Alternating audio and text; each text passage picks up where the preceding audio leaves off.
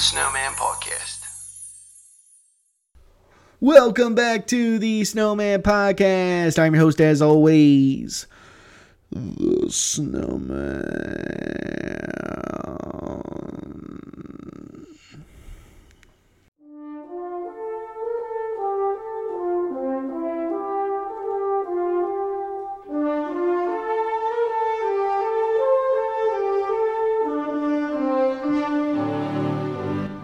Folks, today's episode is going to sound very familiar.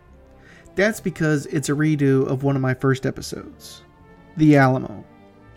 I wanted to redo this one because I've grown a lot in learning how to podcast over the course of the last year, and I felt like I didn't do the story enough justice, which I hope to remedy for you now. Nothing has changed when it comes to the history of the Alamo. It still stands as a shrine to the memory of the fallen who stood for liberty and freedom. Its legacy has inspired dozens of stories throughout history and bolstered the courage of countless people around the world as they faced hardships, such as the war in Ukraine right now. Some may condemn the men who died there, saying they died needlessly. And when you look at the history surrounding it, that might be so.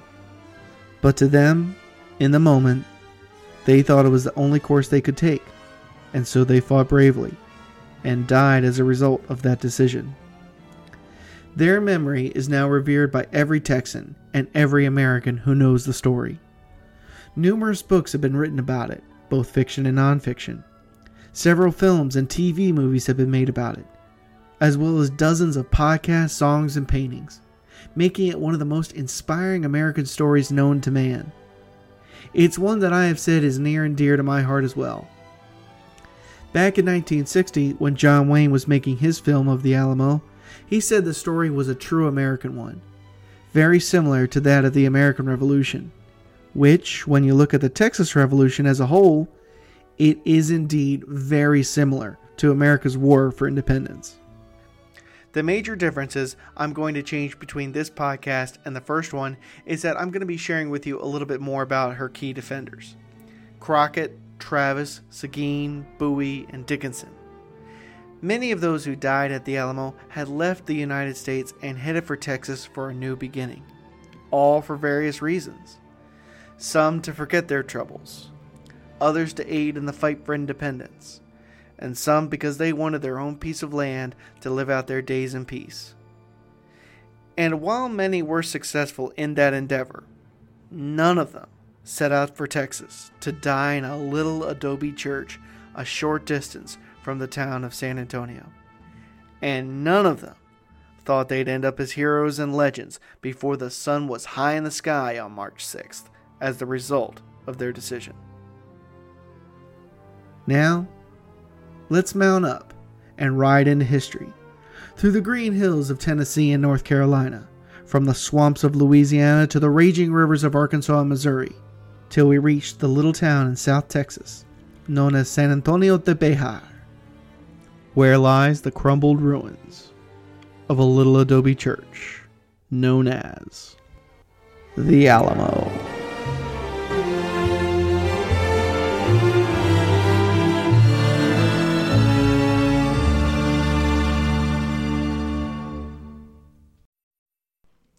When and where the story begins is vital to the history of the battle, for it was not just a 13-day siege in the middle of winter. You see, in the early 1830s, large numbers of settlers from the U.S. had started arriving in Texas, which at the time was still part of Mexico. As more and more immigrated to the large territory, they realized there were enough of them to ask for representation in Mexico City, for they were more than happy to live under Mexican rule. In fact, one of the leaders of the eventual Texas Revolution, Stephen Austin, even supported the rise of Antonio Lopez de Santa Anna to power. Austin became deeply involved in Mexican politics. But that quickly backfired. While trying to advocate for Texas to become an independent state of Mexico and be granted a seat in Mexico City, he was arrested under suspicion of trying to start an insurrection and was imprisoned in January of 1834 and would not be released until December of the same year. He was fully freed in July of 1835 and made his way back to Texas, arriving sometime in August. And as soon as he got back, he set to work, doing whatever he could to make Texas an independent state. Now, another reason why Stephen Austin was arrested was because the man he supported to lead the country, Antonio Lopez de Santa Anna, had abused the office of presidency and declared himself instead a dictator. He repealed the Mexican Constitution and was determined to crush the so-called Texan Rebellion, despite it being just talks at that time. But he claimed they weren't paying their fair share of taxes and tariffs and thus needed to be put in check. Starting to remind you of anything in particular? Now, Santa Anna was a vicious and cruel man. Some may disagree with that sentiment, but from my research, that's what I've found out. He was determined to crush any and all elements of rebellion throughout the country, including the Texan Revolt. But as he was in the heart of Mexico and in the winter, it would be slow going. You see, his ego was higher than a hot air balloon on a Saturday, and he was even so bold as to call himself the Napoleon of the West. This self-proclaimed title has always fascinated me. Remember, Napoleon was long since dead by the time Santa Anna had come to power, and he had met with utter defeat and died in exile. Later down the road, Santa Anna proved just how much he truly was like Napoleon. While Austin was trying to figure out how to fully free himself, skirmishes had already started in South Texas.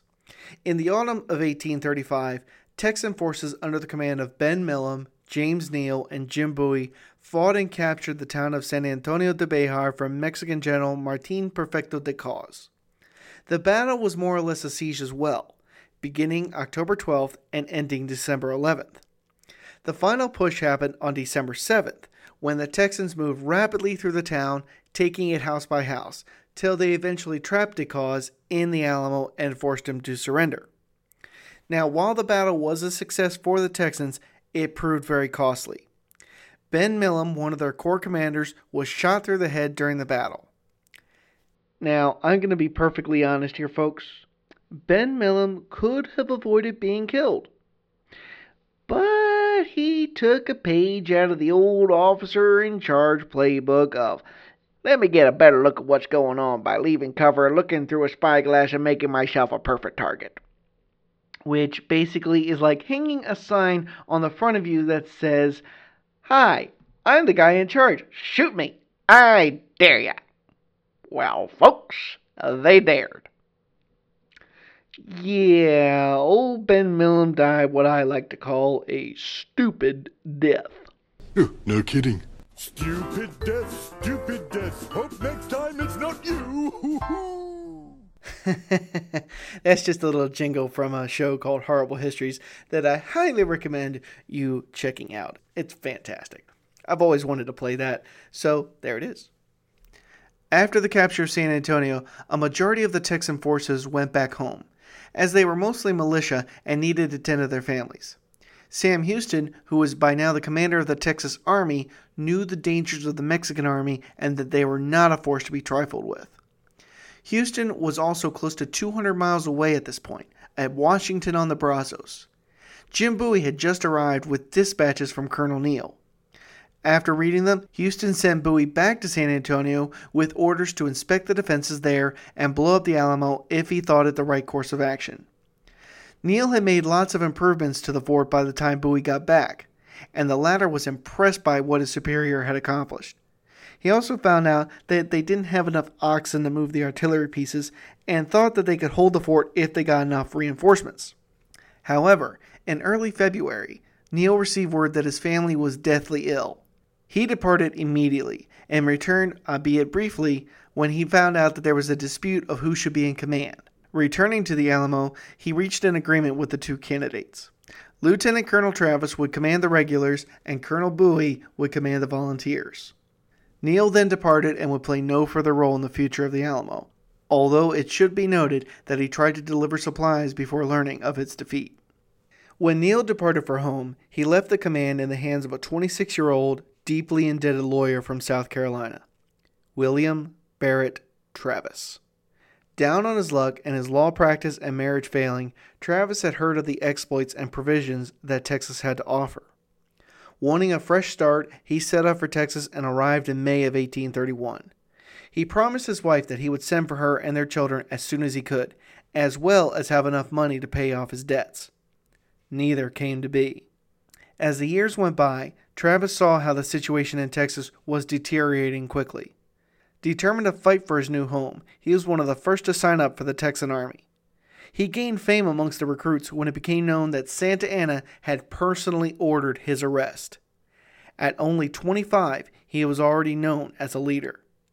He quickly rose to the ranks of the small volunteer army and became a lieutenant colonel in the cavalry. An ambitious and courageous man, he was Neil's first choice to take command of the San Antonio garrison when he departed. Despite the fact that he only had around 30 soldiers under his command at the time, he was still willing to do whatever was required of him. Joining Travis as one of the few men in charge was a powerfully built man of roughly 6 feet in height, sandy-colored hair, and a reputation that only 2 other men in Texas could rival. His name was Jim Bowie. A wealthy man with a fiery temper when riled and enough tenacity that could tame a charging rhinoceros. Before he even came to Texas, he and his knife had become quite famous. On September 19, 1827, he had acted as one of the seconds in a duel between 2 men in Louisiana. The duel ended in a draw, and both parties were willing to drop the matter and go their separate ways. However, this is early America, folks, and back then, if things got heated, it meant fisticuffs. And sure enough, that's what happened. Something got said, and the 2 parties started going after each other. Bowie ended up getting his head smashed with a pistol, stabbed with a sword cane, and shot at several times, being hit at least twice. But somehow, he was still able to kill the attacker with his knife. A massive blade of at least 12 inches in length. After that fight was over, Bowie was legendary. In 1830, he moved to Texas and became a Mexican citizen. He bought a mill and land through Stephen Austin and began to flourish. And the following year, he married Ursula Veramendi, the daughter of the vice governor of Texas, whom he had also gone into business with. He and Ursula had 2 children and planned to live a long, happy life together. However, fate dealt him a cruel blow. In the fall of 1833, his wife, her parents, and their 2 young children died in the cholera epidemic of Mexico. Bowie took their deaths extremely hard and began to drink excessively. But he eventually found a purpose when trouble started brewing and the threat of war began. The last man to enter the Texas War for Independence and leadership of the Alamo was a man who, as soon as you heard his name, you knew who he was and what he stood for. Former Congressman Davy Crockett. He was half horse, half alligator, and a little touch to a snapping turtle. He wasn't as tall as his fellow leaders, but what he lacked in height, he made up for in reputation and braggadociousness. He had a knack for spinning a yarn and a better reputation as a huntsman. There's a legend that he killed at least 105 black bears in just one hunting season. Probably this is a myth, but back then, it just added to his already growing reputation. He had also earned the reputation as a fighter when he volunteered to fight against the Creek Indians after the horrific massacre at Fort Mims. He was appointed one of the top scouts in Andy Jackson's army and did his job well, despite the fact that his intel wasn't taken seriously until it was confirmed by another officer who returned after Crockett had. It didn't go over too well with Davy. Eventually, they defeated the Creek Indians and peace was restored to the lower region of the United States. Crockett saw some horrific things during the fighting, and he wrote them down in his autobiography, which was published in 1834. After returning to his family and civilian life, he started to see other ways he could help the settlers in Tennessee. He realized that he had a way of connecting with people, and decided to run for the Tennessee General Assembly, which he won with ease in 1821. In the coming years, he excelled in politics, and decided to run for Congress in 1825. He lost that race, but he did win 2 years later and remained in Congress for 2 terms. He was then defeated in 1831, but returned to Congress in the next election from a new district. States were still growing at that time, and growing populations meant that new districts could be created and thus represented in Congress. It was during his final term that he vehemently opposed President Andrew Jackson's Indian Bill. He was friends with lots of local Indians in his district, and Jackson's bill to move the tribes west he found horrendous. He said he would not vote for the bill and would do everything he could to stop it. However, his opponents grew to include Jackson and his Vice President James Polk, and they found someone who could defeat him in 1835. He was, and it was then that he uttered one of his most famous sayings. After losing the election, he told the people who voted him out of office, "Y'all can go to hell, and I will go to Texas." And that's what he did. He mounted up with a handful of his friends and headed for the Mexican territory of Texas, arriving in January of 1836. He and his men then swore allegiance to the government of Texas and vowed to fight for her independence. I actually must correct myself there. Crockett was an upstanding man, and he actually refused to sign the oath of allegiance till they changed the name to the Republican government of Texas. The reason why is best described by this clip from the 1960 film, The Alamo. Republic. I like the sound of the word. Means people can live free, talk free, go or come, buy or sell, be drunk or sober, however they choose. Some words give you a feeling. Republic is one of those words that makes me tight in the throat. Same tightness a man gets when his baby takes his first step, or his first baby shaves and makes his first sound like a man. Some words can give you a feeling that make your heart warm. Republic is one of those words. On February 23rd, the advance guard of the Mexican forces arrived in San Antonio. This was so unexpected, in fact, that a large amount of the defenders had been in town having a drunken party. But as soon as they were alerted to their arrival, they fled with as many provisions as they could back to the Alamo and slammed the gates shut. The siege had begun. There were only about 150 men inside the 2-acre wide fortress, and they would need roughly 5 times that amount to defend the walls properly. But those men were not there, so they had to make do. Travis took command of the north wall, while Crockett went to their weakest point along the south wall. The south wall was so weak, in fact, that it had a wood palisade to cover where the adobe wall had crumbled to non-existence. Along with his crack-shot Tennesseans, Crockett would hold the south wall longer than any other position was able to. Bowie, by this time, had taken ill.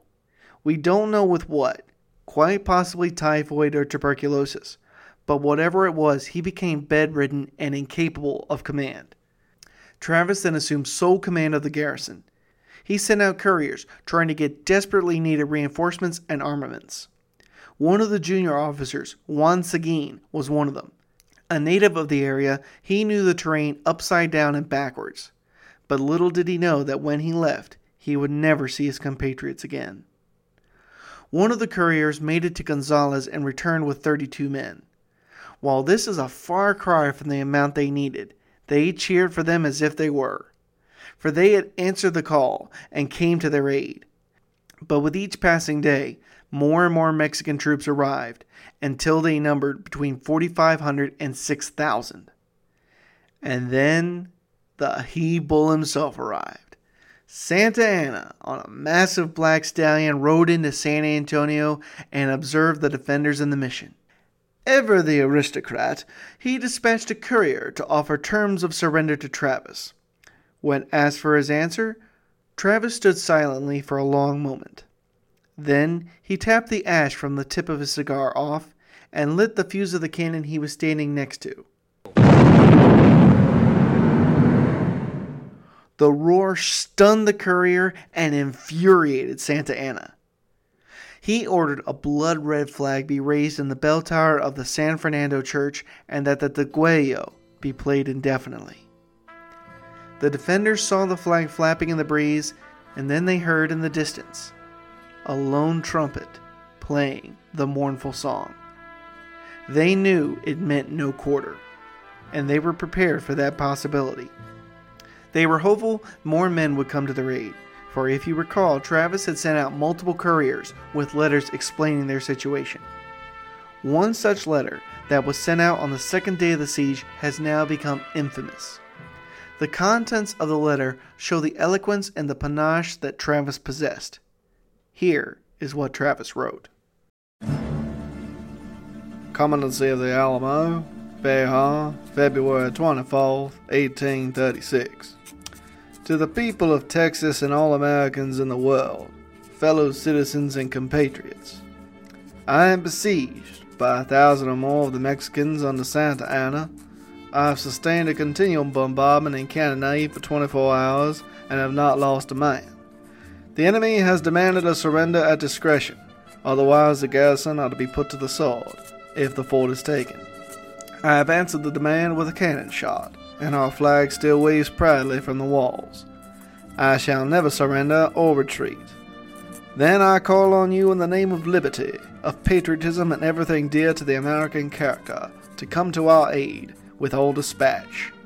The enemy is receiving reinforcements daily, and will no doubt increase to 3,000 or 4,000 in 4 or 5 days. If this call is neglected, I am determined to sustain myself as long as possible, and die like a soldier who never forgets what is due his own honor and that of his country. Victory or death. William Barrett Travis, Lieutenant Colonel, Commandant. P.S. The Lord is on our side, I believe. When the enemy appeared in sight, we had not 3 bushels of corn. We have since found in deserted houses 80 or 90 bushels, and gotten to the walls 20 or 30 head of beeves.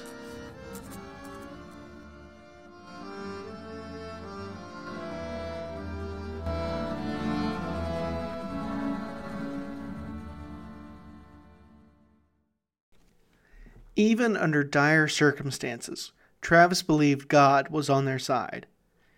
And I believe that he was as well. There was one last pivotal moment that occurred before the final battle. The line in the sand. On the last night of the siege, Travis called all the defenders into the compound and told them there would be no reinforcements coming. As they were mostly volunteers, he wanted to offer them a chance to escape if they wanted to, letting them know he wouldn't bear any ill will towards any man who decided to escape. Travis then removed his saber from its scabbard and drew a line in the sand in front of him. Then, standing on the opposite side of the line, he turned and faced his men. There was a long pause. Then he swallowed. Squaring his shoulders, he cleared his throat. Those who stay, cross over the line. Each volunteer stood where he was for what seemed like an eternity to Travis. Then one man spat out his jaw, picked up his rifle, and walked across the line, stopping directly in front of Travis. Slowly others began to cross over as well. More came when they saw Davy cross over. Then Bowie, who had been brought out on his bed, raised himself onto one elbow and asked to be carried across. 2 men who hadn't yet crossed nodded to each other. Then, picking up the bed, they crossed over and remained with the men who were already there. I want you to take a moment and imagine yourself there. For 12 days, you've listened to the constant drone of the trumpet blowing the tune that called for your death. You've withstood almost a non-stop artillery barrage that pounded the walls that protected you. You've not been able to eat all that much, and water is starting to run low now also.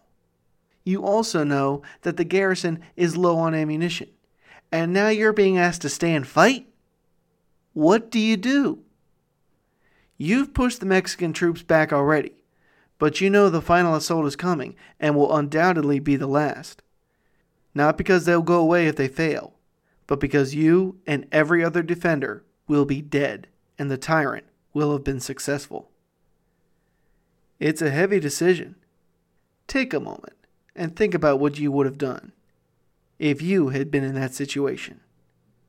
Would you take the chance that offered life and freedom?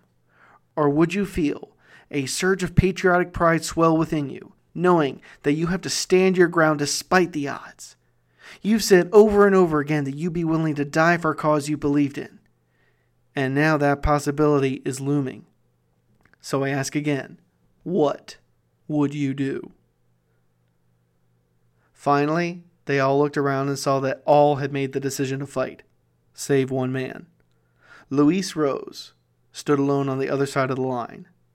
A veteran of the Napoleonic Wars, he said he wasn't ready to die yet. The other men nodded, understanding his decision. They shook his hand, then, after helping him darken his face with soot, they lowered him from the wall and he escaped through the Mexican lines. The men then returned to their posts and waited for the inevitable. I wonder how many were able to sleep. I believe that most of them lay awake long into the night, just looking up into the black sky, remembering the good times they enjoyed in life.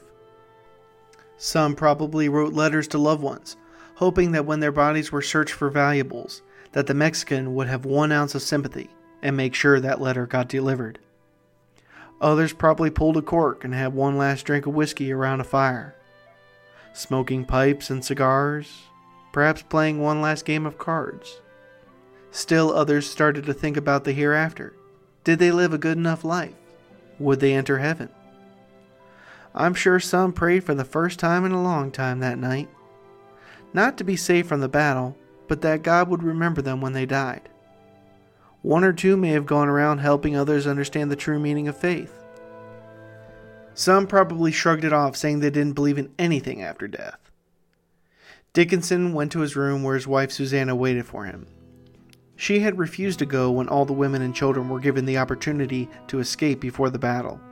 Taking her into his arms, he kissed her. Then picking her up, he carried her over the threshold and closed the door behind them. Then the light that glowed in the window was blown out.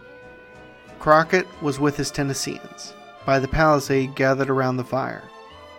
An accomplished fiddler, he rosined up his bow and placed it to the strings of his fiddle and played a tune that reminded them of their homes and families that were so far away now. Jim Bowie was carried into one of the innermost rooms of the chapel, barely conscious. He raised his hand in gratitude to the men who had brought him there. They then placed his pistols on either side of him and his knife on his right side, where he could easily get to it if possible. Travis returned to his quarters where his slave Joe waited for him with a drink. Taking it, he patted the black man on the shoulder. He then walked to his desk and placed several letters and documents inside an ammo bag. Then, turning back to Joe, he asked that he deliver them to Houston if he survived, knowing there was a good chance that he would. Joe nodded and placed the ammo bag over his shoulder. Then, picking up his own rifle, he made sure it was primed and ready. Then, looking back at Travis, he smiled. Travis smiled sadly in return. He loved the man like a brother, despite being his owner. Joe was a confidant. Travis could vent to him where he couldn't vent to others. He then poured them both a drink and raised a toast to happy times and to Texas independence. In the end, all, I believe, stayed up remembering the good times they had in life, till weariness overcame them, and they slept one last sleep. Before dawn the next day, the attack commenced. They're on us!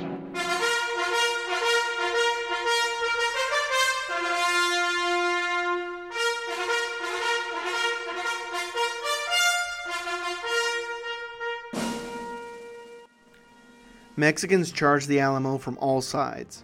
The men, still drowsy with sleep, leapt to their battle stations as the Mexican troops blasted the walls with suppressing musket and cannon fire. Travis and Joe both awoke and hurried outside with their weapons. As Travis ran with a shotgun, he called to his still drowsy men, Come on, my boys, to the wall and give 'em hell! Reaching his position on the north wall, he peered over and saw massive troops just reaching the wall.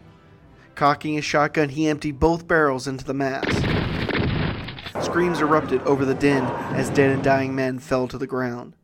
Ducking back, he grabbed 2 pistols and cocked them as Joe leaned over and fired his rifle, taking down a sergeant. Travis then leaned over again and fired both pistols, but as he started to back away from the edge, he felt a searing pain in his side that propelled him back faster than he wanted to, and he fell from the wall into the wood framing. Joe hurried down to him. Travis knew his wound was mortal, so he placed a bloody hand on Joe's shoulder and motioned for him to go hide in the chapel. He then tried to reach for his sword, but he couldn't. Joe helped him get it, and with tears in his eyes, he then cupped Travis's face and made eye contact with him for the last time. Travis smiled as blood trickled from his mouth. Joe then stood and ran as fast as he could into the chapel and found a closet to hide in. A few minutes passed, and Travis heard the Mexicans surging over the north wall. A Mexican officer hopped down and laughed. Then he noticed Travis lying mostly limp, but still alive. The officer approached him and raised his sword to deal the fatal blow, but just as he came down, Travis maneuvered his blade so that as the Mexican came down, he impaled himself. But he still stabbed Travis through the chest. Travis gasped for air, but none came. He saw the officer collapse, and then saw two soldiers take aim and fire. He was amongst the first to fall, but far from the last forgotten. Along the east wall, Captain Dickinson and his gun crew fired their cannon towards the charging Mexicans, killing close to a dozen or more and wounding twice that count. He then looked to his left and saw the Mexicans coming over the north wall with no sign of Travis anywhere. He jumped down from his position and ran into his quarters where his wife still waited. "Great God, Sue, the Mexicans are inside the walls! All is lost. If they spare you, save our child." He then hurried back to his position, but just as he got there, their cannon exploded, sending shrapnel on men flying everywhere. He looked around and saw a different battery still operational. They hurried over with it and aimed it towards the north wall, which was now being swarmed by Mexican soldiers. Dickinson raised his hand. Then he and Lieutenant Bonham raised their rifles to provide cover, but after they had done so, they were both shot. Dickinson through the heart. With a guttural cry, he fell and rose no more. Crockett and his men along the south wall had jumped up when they heard the alarm, and looking out into the darkness, they saw the enemy hurrying towards them. Raising their rifles, they opened fire and dropped the entire first rank of soldiers. They then grabbed the next round of rifles that they had previously loaded and fired again, dropping another full row.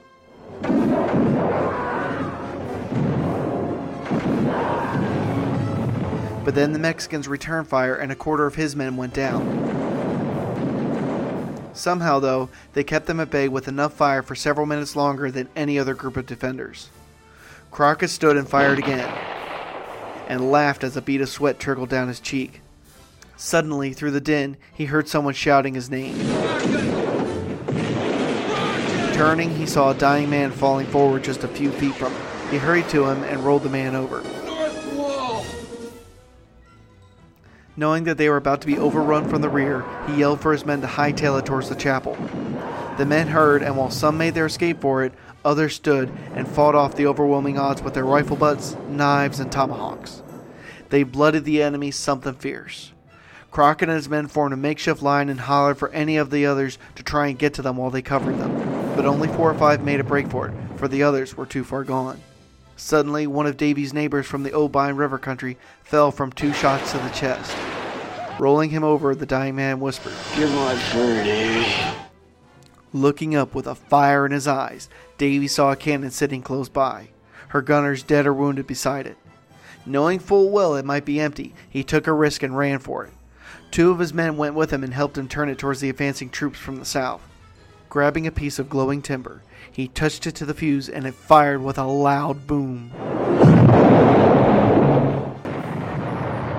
Screams erupted from the Mexican soldiers as bits of steel, nails, chains, rocks, and musket balls shredded their ranks. Davy looked on in a minor state of shock. "Well, that's more like it," he muttered to himself.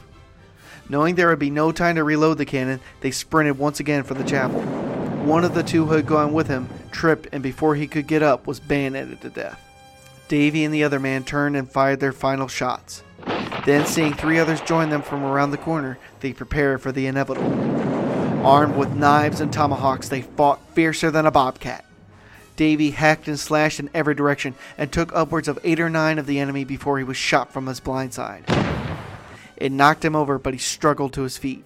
He threw his knife at an officer and killed him. and as he prepared to come down with all his might with his tomahawk, he was shot again. Stumbling forward, he killed one last soldier and died. Jim Bowie was in and out of consciousness throughout the night, but as soon as he heard the final assault begin, he tried to raise his head, but fell back into his pillow. A short while later, he awoke and heard the Mexicans were closing in on his room. He once again tried to raise himself up, but couldn't. Closing his eyes, he whispered a silent prayer. God, you know I'm about to meet you face to face. If you could grant me one final request, give me enough strength to die like a soldier. Give me the strength to raise these pistols and my knife. The door rattled, and then he heard them hacking away at it. Suddenly he felt his strength return, and he raised himself up and cocked his guns. The door burst open, and several soldiers ran inside the small room.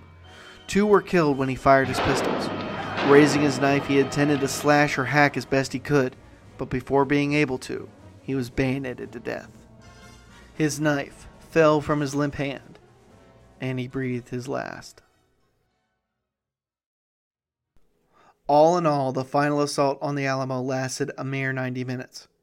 After the battle was over, Santa Anna ordered that the bodies of the defenders be laid out on pyres and burned so as not to receive a Christian burial. Any messengers who may have tried to get back to the Alamo would have seen the smoke and known that the fort had fallen and the fate of her garrison sealed. They would have then turned their horses and hightailed it back to General Houston to inform him and anyone they happened to meet along the way of the news. As for Susanna Dickinson, she and her daughter were spared when they were found and were brought before Santa Anna, as was Travis's slave Joe, although it is reported he was wounded when he was ordered to reveal himself so as to avoid being killed.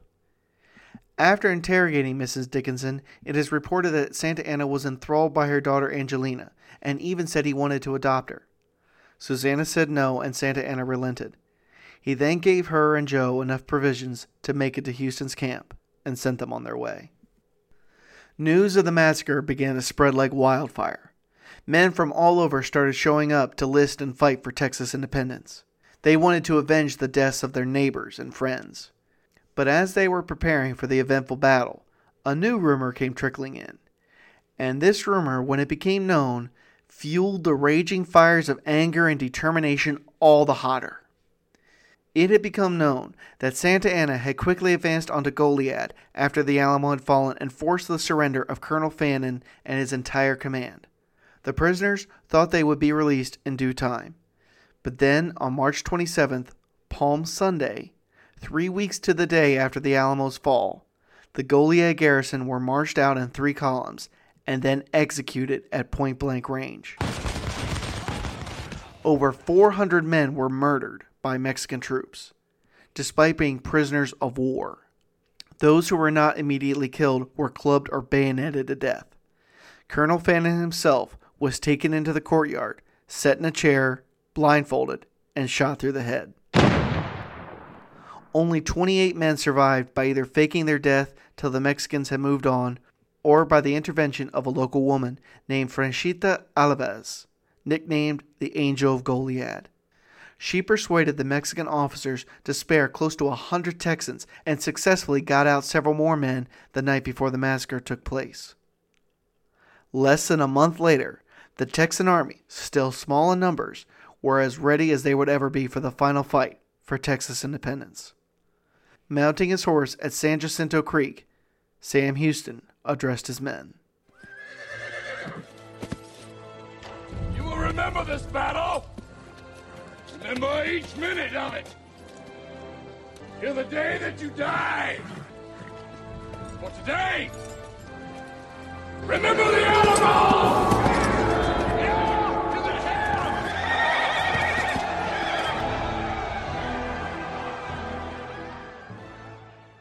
The Texans attacked and surprised the Mexican troops who were having a siesta more or less, with chants of, "Remember the Alamo! Remember Goliad!" They overwhelmed and routed the Mexican army in a mere 18 minutes. More than 650 Mexican soldiers were killed and over 200 wounded. Santa Anna proved how much of a coward he truly was by trying to escape in a private's uniform. He was caught and brought before Sam Houston, who was resting beneath a tree with a badly wounded ankle. The men wanted to hang him right then and there, but Houston knew that would not solve much of anything, save bloodlust. Instead, he made Santa Anna sign over the entirety of the Texas region and surrender. Santa Anna, knowing this was the only way he could walk away without his neck being stretched, agreed to the terms, and thus the Republic of Texas finally gained its independence. Let the old men tell the story, let the legend grow and grow, of the 13 days of glory at the siege of Alamo. If the talent is proudly on the eyes of Texas shine, then the war that was a nation be an everlasting shrine. Once they fought to give us freedom, that is all we need to know.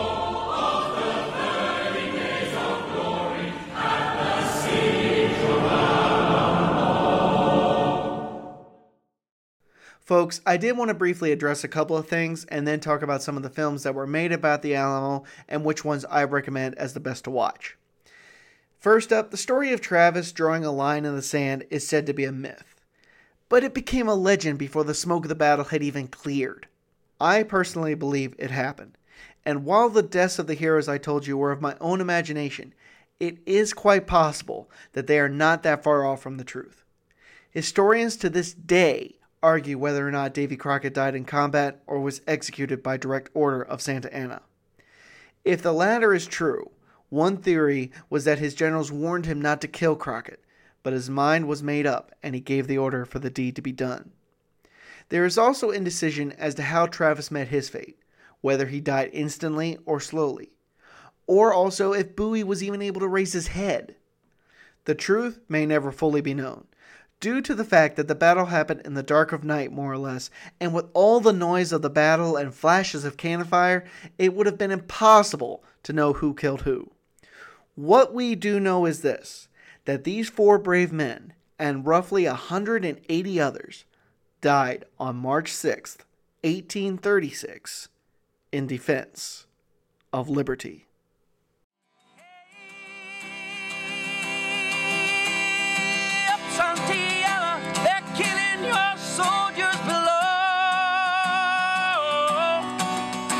So the rest of Texas will know and remember the Alamo, and remember the Alamo.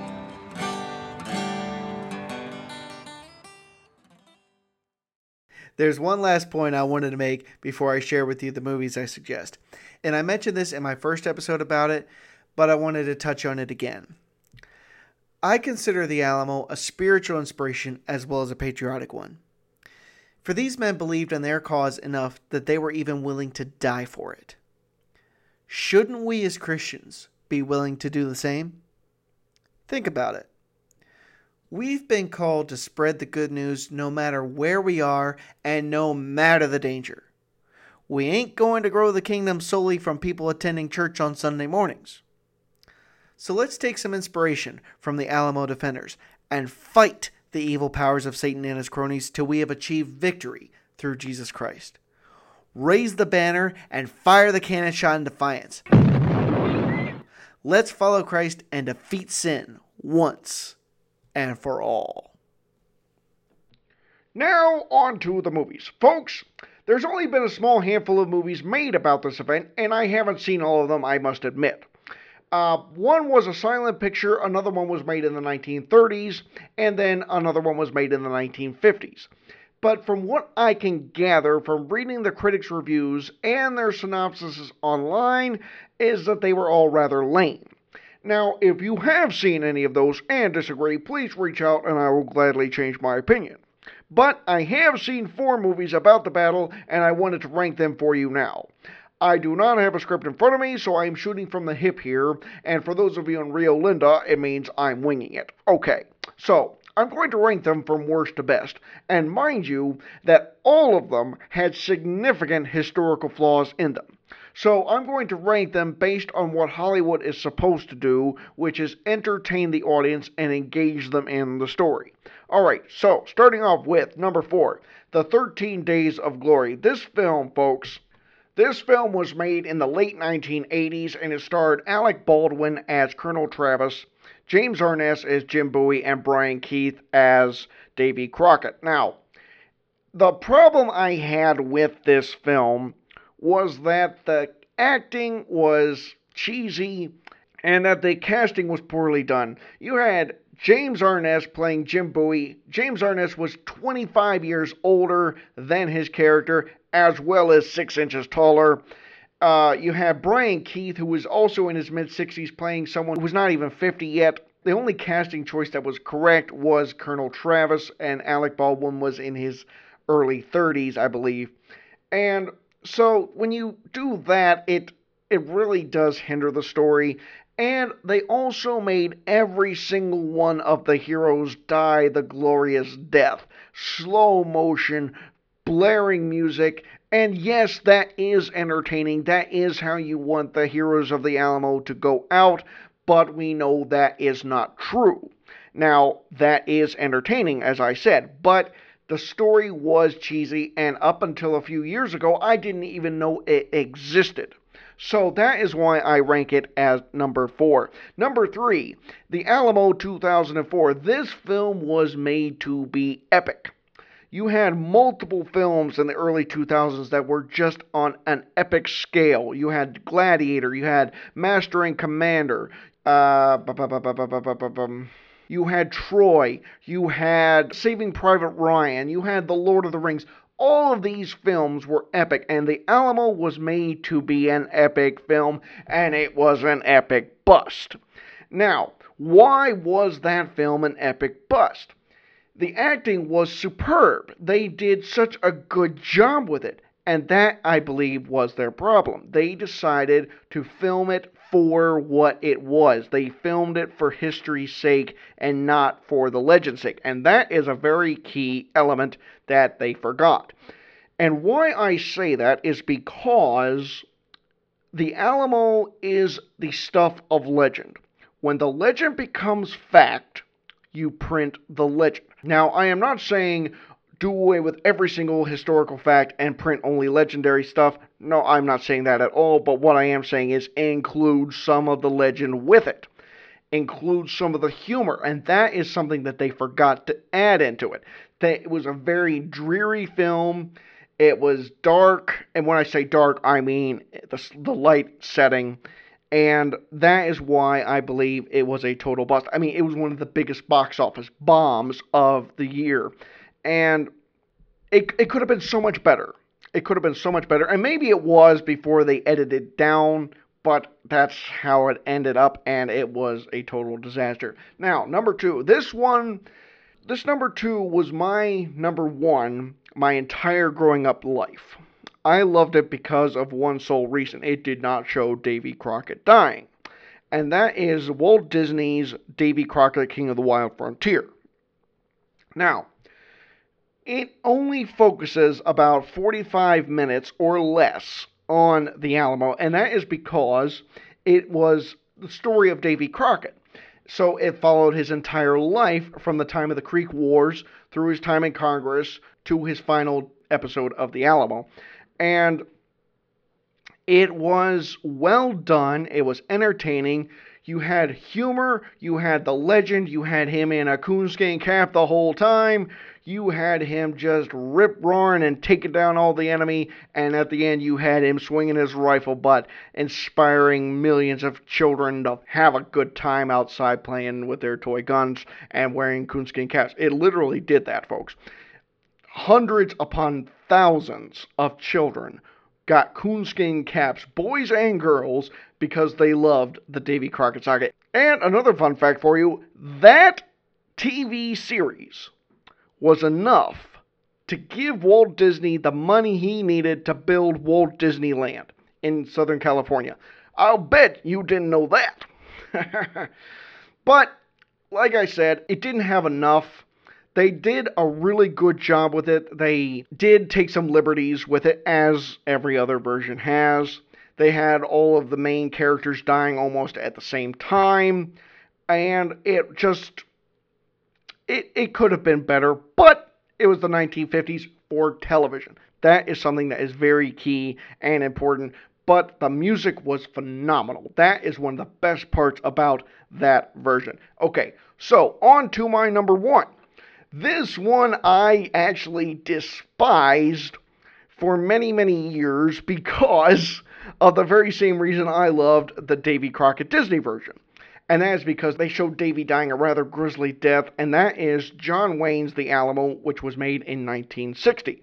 Now, why do I rank it as number one? Well, the answer is simple. It's the most entertaining. When you look at the story and how John Wayne really focused on the construction of the Alamo compound. It wasn't just this little adobe church, it was a full compound. He really got that down to earth phenomenally well. He constructed the entire Alamo from scratch. That takes dedication. He wanted to make this film for over 10 years before he actually got to it. He was looking for locations every single time he was making a movie in the Southwest United States, even in Mexico. But all in all, it was very entertaining. He had his favorite scriptwriter, James Edward Grant, write the script, and he took many liberties. And he did get one of the most key things down, which was the animosity between Jim Bowie and Colonel Travis. And the one thing they got really wrong was that Jim Bowie was healthy the entire time up until his death. And that was completely inaccurate. It also showed Bowie having the slave as opposed to Colonel Travis. And that just happened to be some liberties. But they portrayed Jethro, who was Jim Bowie's slave, in the most honorable way. And they have Davy blowing up the powder magazine. That, unfortunately, did not happen. Like I said, they stab a lot of the main characters, and I always got horrified when I watched that particular moment, and I still have a hard time watching some of those scenes because they're my heroes. They are some of my absolute heroes, and watching John Wayne die on screen is always hard for me to watch because I am a true fan. So, when you put all of that together, they also incorporated the humor that was needed to keep the picture going. When you had a slow movement, they had a comedic actor say something hilarious and they were off. Or they had them blowing up a whiskey barrel and the reaction to that. It was really good. And the dialogue was good, the patriotic feeling was good, and John Wayne produced and directed it, and that was why it was his project. He did not want to star in it. That is something that a lot of people forget. He did not want to star in it, but he had no choice to make the film a success. He had to take on the lead role, and it really did exhaust him after that. But it was nominated for Best Picture, it was nominated for Best Soundtrack, and it was just a really good movie. He had his entire group of actors with him. So that is my number one. But as I said, all of those films have significant historical flaws, or just were not entertaining. So, all in all, I would love to see another version of the Alamo made. Is it going to happen? I don't know. But that's my official recommendation. In their order of worst to best, you have The Alamo, 13 Days of Glory, the 1987. You can find this film on YouTube, by the way. The Alamo, 2004. You can find this at libraries or even in pawn shops, probably. Pawn, P-A-W-N, just in case any of you misheard me. Davy Crockett, King of the Wild Frontier. The movie version is on Disney+, but I actually recommend you watching the entire miniseries, which is available random places. But it's 3 episodes, phenomenally well filmed, but if all else fails, you can check it out on Disney+. And The Alamo 1960 There is a roadshow version of this film, and that is the director's cut. I have been wanting to watch that in its entirety. I've not been able to do so just yet, but I fully intend to. But the 1960 version is available on DVD. It is not available on Blu-ray, which is surprising, but it is available on DVD, so I would recommend you checking that out. Do not watch it with little children, I recommend, because it is quite messy at different times. There is no sexually inappropriate material in the film that I believe. Some people may disagree, so I would recommend you watching it before showing it to your children. But all in all, that is my 4 recommendations for the event, so go check them out, and as always, we will be back after this.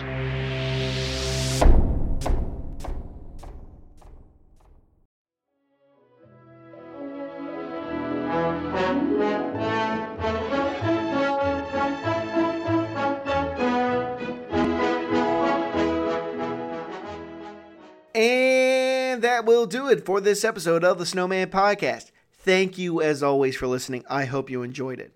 References used in this episode include www.history.com/topics/Mexico/Alamo, wikipedia.org/siege of the Alamo, history.com/Davy Crockett, history.com/William Barrett Travis, history.com/Jim Bowie, www.tshaonline.org/handbook/entries/Joe.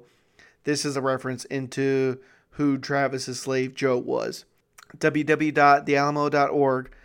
BrianCrandall.com/8 movies about the Alamo. John Wayne's The Alamo, which was made in 1960. Disney's Davy Crockett, King of the Wild Frontier. The 2004 version of The Alamo. Dimitri Tiomkin's soundtrack for The Alamo 1960, and Carter Burwell's soundtrack for The Alamo 2004. I hope that this story inspired you in some ways, or at the very least entertained you. If you liked it, please share it with your family and friends so they can enjoy it as well. The Snowman Podcast is available on iTunes, Spotify, Reason FM, and YouTube.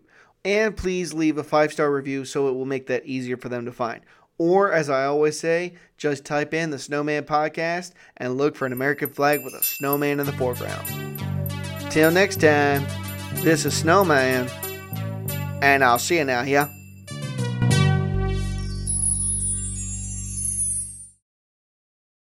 Hey, fun fact. Did you know that Davy Crockett had 3 ears? I'm serious. He had his left ear, he had his right ear, and he had his wild front ear. Oh, I think that one's best left in the forest. Yeesh.